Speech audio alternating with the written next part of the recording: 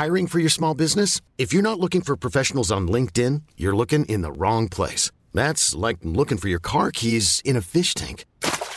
LinkedIn helps you hire professionals you can't find anywhere else, even those who aren't actively searching for a new job but might be open to the perfect role. In a given month, over 70% of LinkedIn users don't even visit other leading job sites. So start looking in the right place. With LinkedIn, you can hire professionals like a professional. Post your free job on linkedin.com/achieve today. Hey, I'm Ryan Reynolds. Recently, I asked Mint Mobile's legal team if big wireless companies are allowed to raise prices due to inflation. They said yes. And then when I asked if raising prices technically violates those onerous two-year contracts, they said, "What the f*** are you talking about, you insane Hollywood ass?" So to recap, we're cutting the price of Mint Unlimited from $30 a month to just $15 a month. Give it a try at mintmobile.com/switch. $45 up front for 3 months plus taxes and fees. Promo rate for new customers for limited time. Unlimited more than 40 gigabytes per month. Slows full terms at mintmobile.com.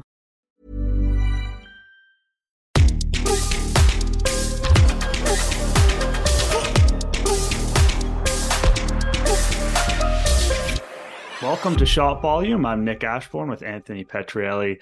Anthony, I think we've tried to avoid being a how does this affect the Leafs type of show, always dangerous, but it is time for us to have our how does this affect the Leafs moment. The Leafs are actually a pretty fascinating team right now. This is a club that, if you look at just the raw points, they're on an 102.5 point pace, which would be like slightly disappointing, but not disastrous by any means. At the same time, this is a group that's been outshot at 5-on-5, outscored at 5-on-5, doesn't have much of a goal differential, has won only 5 games in regulation through over a quarter of the season. Where do you stand with, kind of the basic question of like, how good is this group right now? There's two ways this can go. It's like last year through 20 games, they were 10-6-4, and this year they're 11-6-3. So they've actually started slightly better than they have in previous years, at least points wise. Although to your point, there might be some underlying issues that are maybe pointing towards a bit of a lesser direction. At the same time, they're still on pace for 100 plus points, which isn't nothing. And the reality is, this is a team that's getting by and large judged by what they do in the playoffs. So provided they make the playoffs, which I think they're still very comfortably going to do, nothing else really matters. They could hit 130 points and no one in Toronto is going to care, right? It's all about what have you done for me in the playoffs. Now, what I will say on the glass half full side would be they're collecting these points, and lately they've been actually by and large doing it in spite of their top 2 players. Like Matthews and Marner are legitimately struggling right now. They are that line should be carrying the mail. They pair them together to really set the tone and drive play for everything that they do. I think Marner hasn't scored in 8 games at this point. I think Matthews has points in 2 of his last 7. And, beyond that, they're actively getting outplayed to the point where they're not getting split up to shake up the team. They're getting split up because it's not working. Their second line with Nylander and Bertuzzi and Tavares was awesome. They were the team's best line for the past month. And the only reason they're getting split up is to facilitate how bad the de facto top line has been.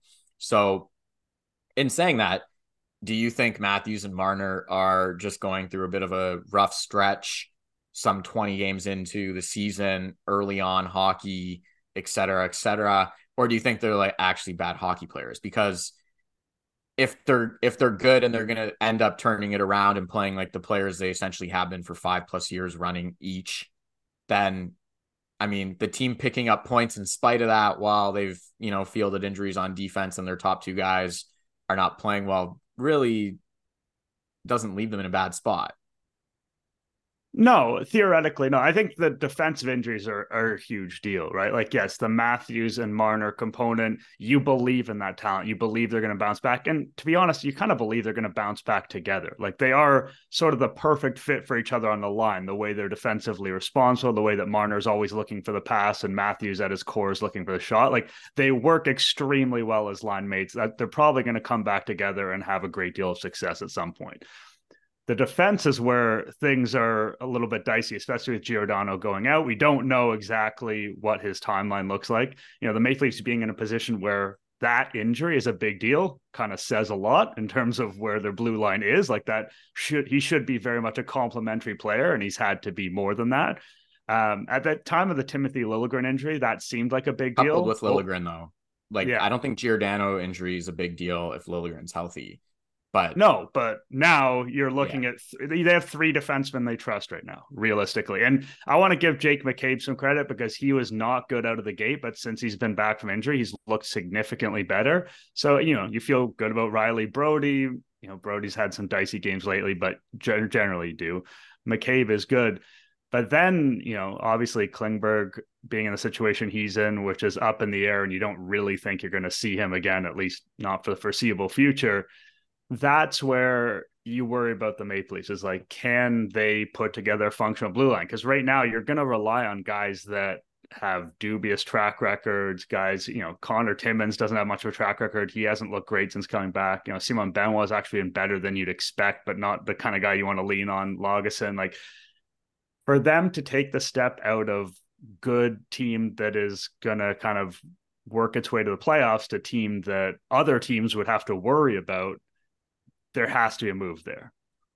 I guess the ultimate question for them kind of tying those two things together is, one, how much of their general play and numbers that you reference, is it really just because Matthews and Marner need to play better? And I would argue a lot, because not only are they really important players for the team, but they also log massive minutes. Like both of them are in the top 10 in average forward time on ice per game. Like they trust, like not only do they count on those guys for a lot, but they count on them in heavy minutes. So those guys playing a lot and also not doing well in those minutes that they're playing a lot is a huge, I think, domino effect to everything. And then that really just leaves them, those two guys sorting it out and playing better and to the expectations that they've set and everyone set for them and that they've earned, really just leaves them in the spot that I think we all thought they'd be in which case they need to add to their defense. I don't think anyone went into the season looking at that team saying that defense is set.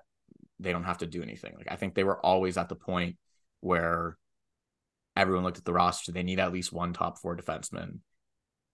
How much more do they need? Do they need 2 is a real question at this point. Maybe not top 4, but do they need a top 4 defenseman and like a quality third pairing guy kind of thing? But, a few weeks ago, they added Bobby McMahon to the 4th line and sat Ryan Reeves. And it was the first time I looked at their team and went, that's a 4-line team.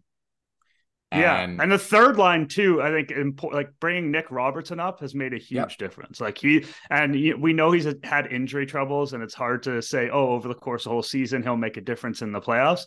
But for the first time, moving Domi inside and getting Robertson on that line, like this is a credible scoring threat from the bottom 6, which has been a massive problem for the Leafs for years, to be honest. And like, because their cap situation, it's hard for them to afford quality bottom 6 forwards and put together those lines that work. And that line has some defensive issues, to be sure, but is one of the more encouraging groups we've seen in terms of the offensive threat it can provide. In some of those games where a Marner-Matthews pairing doesn't get going, or for whatever reason, or as is the case recently, William Nylander hits like 14 posts. Like you do sometimes need your bottom 6 to pick you up. And the Maple Leafs now with that group look a little bit more like a team that can have that happen, especially if they sit Reeves and have a Kampf, Gregor, McMahon type of 4th line that could chip in the odd goal. And they were legit. And the third line, to your point, was the first time where, when that trio was united. Prior to that, I sat there and looked at them in essentially the third line and thought to myself, like, what exactly do you do here? Because you're not good enough defensively and you're not good enough offensively. But with Robertson and Domi going back to center, which is where he should play, it's a scoring line. Like, and that's fine.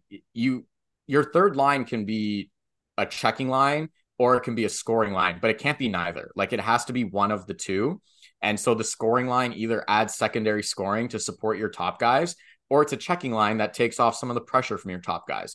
But you can't be, when you're a middling third line, I think that's the worst spot to be. So just the fact that they have a utility that everybody understands, I think you can work with that. So all that to say is again, Matthews and Marner figuring it out. And I think there's a few things going on there. One, they're used to having a digger on their line, and they don't have that anymore. Matthew Knies is a rookie. He's still very much figuring out the league. It's not a shot at him at all. I think expecting a rookie to go in and dig for two established stars that are getting paid a ton of money and to set the table for them is an unreasonable thing to do.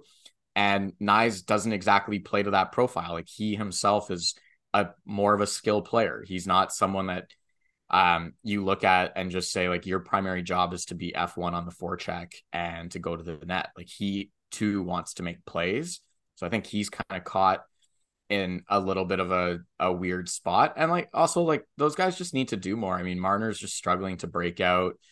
Matthews is just not instilling his will on games. And, you know, he is the highest paid player in the league. And part of that pressure comes like with when you hop over the boards, you need to do things. And, you know, you were just in the rink for the game last night. When he hopped over the boards, did you ever feel it? Because I've seen tons of top players when McKinnon's going, when McDavid's going, and that's the category he himself has put himself in. When those guys hop the boards when they're playing, like, you feel it in the arena. Like, everyone knows that they're on the ice and something is going to happen, and it's just not happening. I think where fans are frustrated right now is watching those guys play so much, because if you were just watching Raw last night, and I don't know how much you had stats going on or how you watch, were you sitting there going, the Leafs' three best forwards were Matthews, Marner, and Nylander? I mean, no. And I think Nylander, he had some chances, but they played the most. A very different game. But they played the most, right? Like, those three guys led their forwards in ice time, and they were not the three best forwards. And to your point, Nylander hit some posts, and he was generally dangerous. It's not to like slag his game or anything. I just don't think anyone was watching it going, those were their three best players. I don't think anyone was watching the first 17 games saying Marner was better than Nylander, but Marner was playing more than him every night. So yeah. I think that's where fans get frustrated. Like, why are these guys playing so much? And then it devolves into other conversations, when in reality, if like those guys just play the way that they are capable of, I think a lot of it kind of just smooths out for their team. Yeah, the reality here is that there's an enormous amount of proof of concept that this core group of forwards can get you through a regular season, can get you enough points to make the playoffs, 100-point plus seasons. Like, and I don't think there's a real reason to believe that can't happen again, especially if they get a little healthier on the blue line and maybe make some additions. The question, as always, is going to be, what is the group going to do in the playoffs? And I think it's fair to say that so far, they haven't done anything to make Maple Leafs fans believe that it's going to be a different situation. That doesn't mean that it can't be or it won't be, but nothing in this first quarter of the season says, oh, this Maple Leafs team is different. Anthony, sometimes on the show, we kind of tackle a little bit more abstract philosophical topics. And something that got me thinking this week is the idea of sort of goaltending and the relationship between, team defensive success and the success we see between the pipes. And everyone knows, like, no one doesn't think that's important.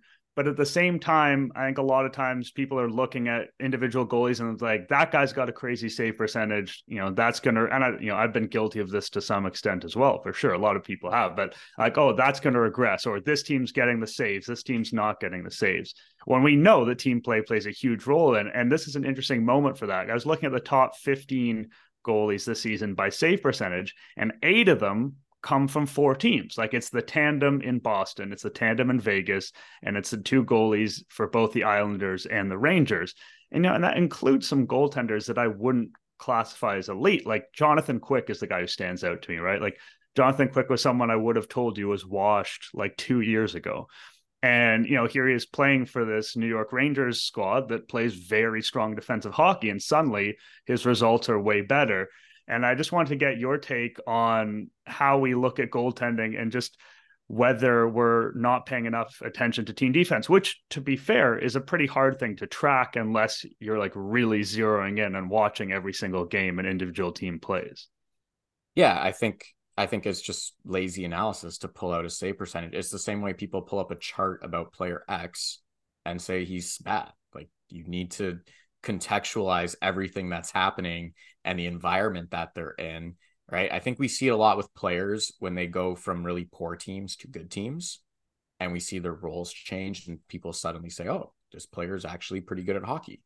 Yes, it's hard to evaluate certain stylistic players on really bad teams. Like traditionally, defensive defensemen are going to look terrible on a bad hockey team because that team already sucks and they can't move the puck that well. Like that's not what they're good at, but they can fill a utility on a good team. I think with goalies, not only do we see it in terms of the environment around them. So Jack Campbell, for example, in his contract year with the Leafs, I thought the Leafs did a really good job of creating an environment in which he can thrive in it, right? Like they were really good defensively. They were really committed to it. They didn't ask him to do a ton. Even though he was having a great save percentage, if you watched a lot of their games that year, it wasn't because Campbell was making 10 bell saves.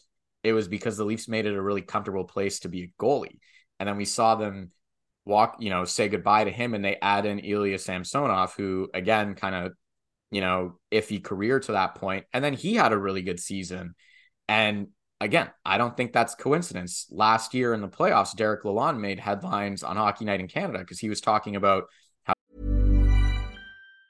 Hiring for your small business? If you're not looking for professionals on LinkedIn, you're looking in the wrong place. That's like looking for your car keys in a fish tank. LinkedIn helps you hire professionals you can't find anywhere else, even those who aren't actively searching for a new job but might be open to the perfect role. In a given month, over 70% of LinkedIn users don't even visit other leading job sites. So start looking in the right place. With LinkedIn, you can hire professionals like a professional. Post your free job on linkedin.com/achieve today. Tampa overhauled their defensive system in order to facilitate Andrei Vasilevsky's strengths and weaknesses and those seeing eye point shots and how they kind of changed things up because they identified that as an area that he struggles in. So I think teams often play a larger role in terms of how they support their goalies. There's very few teams. The best goalies are the ones where it's like, you just go save the puck. It's like a left tackle in football. Like we're not planning for anything. Like you're going to go against their best pass rusher. And like, that's it. Like we're going to worry about the rest of our things.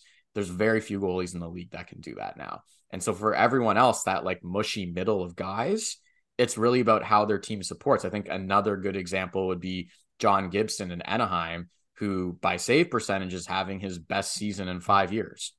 And like, he was openly available and a lot of teams were kind of down on him. And he looks solid right now on an Anaheim team that for the first time can draw the neutral zone on a map in like almost half a decade. And, it's a bit of a chicken and egg where you need to have a team that knows how to play hockey and a level of defense and a level of puck possession in order to facilitate for your goaltender. So I think we see tons of proof of it all the time. Just people don't want to dive deep into why a goalie's struggling or succeeding. Yeah, I'm glad that you made the first sort of cross sports metaphor because I feel like I'm guilty of doing that a lot when we talk. So I'm going to make a second one. I feel like when we look at goaltenders, we probably need to do a better job of treating it a little bit like F1, where it's like, okay, this is the car the guy has. How's he doing compared to his teammate? Like this season, Fernando Alonso, incredible year. Lance Stroll did pretty much nothing. The Canadian Nepo baby couldn't get it done. And it's like, oh, that is indicative of the idea that like, oh, Fernando Alonso is a former champion. He's awesome. He made a car that had its up and downs. Stroll is not a great talent. That's reflective in the results. And so when we look at goaltenders, we should probably do more of a job of let's look at what the other goaltenders on the team are also doing under the same defensive circumstances, especially in this era where goaltender playing time is more even. So we're not having that crazy 65 game, 17 game where one of them would have a very small sample size. Now a lot of them are playing fairly equally to each other. So it's more fair to make those comparisons. And it's probably wise to be more impressed by guys who are doing really well in a context when their backup, especially if their backup has some talent, is doing poorly. Toronto is a bit of an example right now. Like Joseph Woll has performed really well and, Samsonov has been lost. Now, I think there's a lot going on with Samsonov beyond how the Maple Leafs have played defensively. Like he's having his own struggles, like he's over committing, like his movements are off. He's had there's a mental component to all of that, but the Maple Leafs have not, you talked about the Maple Leafs making it easy on their goaltending in the past. I don't think they've done that this year. And as a result, we should feel like Joseph Woll deserves more credit, but it's not the way that we often look at it. I think it's something that we should try and keep in mind in the future. And again, like I'm putting myself in this category too, because it is not easy to rigorously analyze every single team defensive. Like there's only so much time in the day and there's 32 teams in the league. Like it's very difficult to do. And so this is a heuristic I think is going to be valuable for people to keep in mind, especially as we see more of these 1A, 1B tandems in the league. Yeah, I think we saw it too with Florida last year, right? Like all of their underlying numbers were good and they were a good team throughout the season, and their save percentage was terrible. Like Bob was not good, and Lyon went in towards the end, and the prevailing is, oh, he got hot, and he did to some degree. I'm not trying to diminish that, but Florida was a really good team and they just needed a goalie to be solid, and he finally was. And then once Bob actually started playing well again, they went to the Stanley Cup final. It's like, yeah, that's there. I think there was a lot of, much like Samsonov this year, I think there's a lot of evidence with Bob last year. It was just like, he's actively not playing well. That's on him.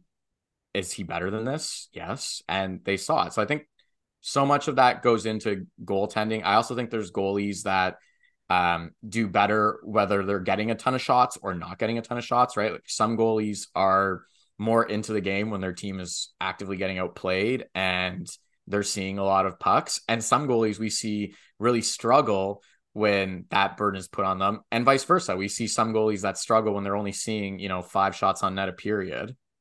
And it's a different mentality in those games, right? Like you have to keep yourself engaged because the puck's often on the other end of the ice and you're just sitting in the crease by yourself. So there's so many different mental components. And the more you talk to goalie people, goalie coaches, goalie specialists, consultants, whatever it is, academies, they're the first thing they're all usually talking about is the environment around them, the team and how they play and how they need to adjust to certain things. And Samsonov right now is just as going back to that example. And you talked about how over aggressive he's been, like he's just losing his net. Right. And that's traditionally where we've seen goalies that have gone in net for the Leafs get into trouble. Petr Mrazek was the same way. It's like when you're swimming with that team, it just looks way worse. Joseph Woll, he's doing is being big. All Jack Campbell was doing was being big. They're not making 10 bell saves. They're just getting in the way and, economical movements. Like that's what's thrived in their net as an example. And so we just see it all the time. It's really the talent again is obviously it's critical, but there's so many mushy guys beyond the few elite where it comes down to so many other factors. On this show, we're rarely going to take time to give a lot of praise to teams that are hovering around 500, but sometimes a situation calls for that. And Anthony, I know that you've been dying to give John Tortorella his flowers based on how his Philadelphia Flyers are performing so far this season. Yeah, I think it's a great story. I think a lot of times when people talk about hockey, we kind of lose this sort of team component and how things build on each other. And to me, I know we often hear just mainstream media, and I think it's because it's such a big sport that football is the ultimate team game. But to me, it actually is hockey. And that's because, and it's not to get into a big debate about the sports, but just the flow of a hockey game and how lines have to build off of each other and how free flowing the sport is there's so many little team oriented things that build into whether a team is successful or not, and whether they have 4 lines, whether they have 3D pairings, whether the goalie, and everything is so interconnected in such a loose, fluid, high paced sport that you just need everything clicking all the time. So I think back to things last year, like Kevin Hayes leading their team in scoring, and Torts health, he scratched him because he just wasn't playing good defense. And it was something that received so much criticism at the time. Like I think he was their all-star nominee, and it got so much heat. And I wish we saw more coaches do this kind of thing where, one, the Flyers sucked last year and everyone knew it. And his goal was to say, I don't really care how many points you get. We have a standard of how we play, especially in our own end, which is the most important thing to us. And you're not doing it. And so I don't really care who you are, or how many points you have. You take a seat. I'm sure at that point he had spoken to him multiple times. I'm sure Torts didn't walk in, and by all indications of the reports and how he kind of framed it, I don't think he just walked in cold turkey one day and said, you're sitting. I guarantee they spoke about it multiple times. And that was a guy going, I'm leading our team in points. I'm going to do what I'm doing because it's working for me statistically. And he said, take a seat. And that's such a team standard that he's setting for a young team of how to build things out. And you talk about them, being a 500 team, but you look at a lot of their underlying numbers, like they're a top 10 possession team. Like they actively, it's not they're on a hot streak.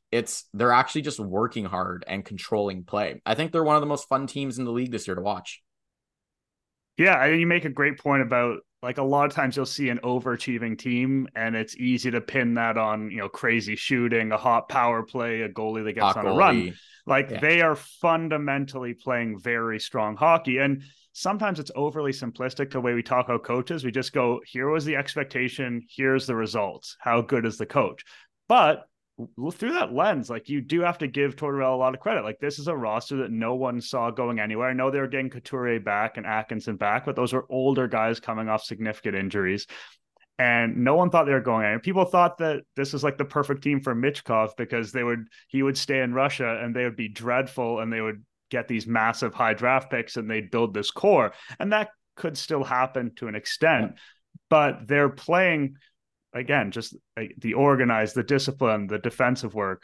The quality of hockey they're playing is so good. And you can see the cracks in it if you're looking for it, right? Like, this is a team that when they score first or ahead in games are really good at protecting leads. They have a terrible record when the other team scores first. Like, they do lack firepower. There's no player on the team they lack skill. With more than 16 points this season. And, like, they have some depth, like they have guys on different lines doing things. But, like, if you're looking at the top of this lineup, if you're looking at the greatest threats they possess, it doesn't stand up. It doesn't stand up to the other top teams in the Eastern Conference or in the NHL. But we knew that. We knew all of that coming in. And Tortorella deserves so much praise for getting these guys motivated, getting them going, getting them playing this high quality brand of hockey and maximizing what they have to give. Like, what you're seeing now is pretty much the best these guys can do. And I don't mean that as some insult, but, like, that's a coach's job, is to get the guys to give the most they have to give. And he's absolutely doing that. Yeah. I'm not going to sit here and say they're a great team because they're not. And you kind of pointed out, they struggle when they're down, and that's because they obviously lack firepower and scoring depth and all these things. But I've watched them play a ton this year, and every single time I've come away and just said that team worked their bags off. Like, I've never watched them and said, wow, like, what are they doing? Or I sit there and say 110 maximum effort. I have all day for teams like that. I think this is the kind of sport, again, because it's so fluid. It's hard to look at baseball on a consistent basis and say, and I'm not saying they're not working hard. I'm just saying it's harder to kind of see that coming out in the flow of play because it's so stop and start, right? Like, it'll be the, occasional base running and, defensive play and things of that. But a lot of it is very much routine, pitch and a swing, and we'll see what happens. And so on. Hockey, it's so action packed and fast paced, and there's so much happening all the time that you really appreciate the Flyers kind of getting into a role and just giving it and maximizing as, look at their offseason. They got rid of Provorov, who, love him or hate him, he was a big minute defenseman. Travis Sanheim was very much readily available. No one paid the price. They got rid of Hayes. They lost JVR, who had 17 goals for them last year. Like, they lost legitimate veterans that were skilled and could produce to some degree. And, they promoted some young players. They added like Garnet Hathaway, and they just work. And I think those are the things as a coach you can control. Like, Torts can't control how skilled their team is. Like, that's not on him. Like, he's not building it from the GM side, but he can't control their effort. He can't control how they check. He can't control how they play defense. He can't control how they forecheck, all these things. So I think you look at them and say, yeah, I don't know if they're going to hang on to the playoff spot, but one, the fact that they're still in it a quarter of the way in, and no one's like shooting the lights out or going crazy on their team is a real testament to them. And two, like, they're building something here. Like, they're not going to be a problem this year per se, but if they keep on this track, like, they're going to be a good team.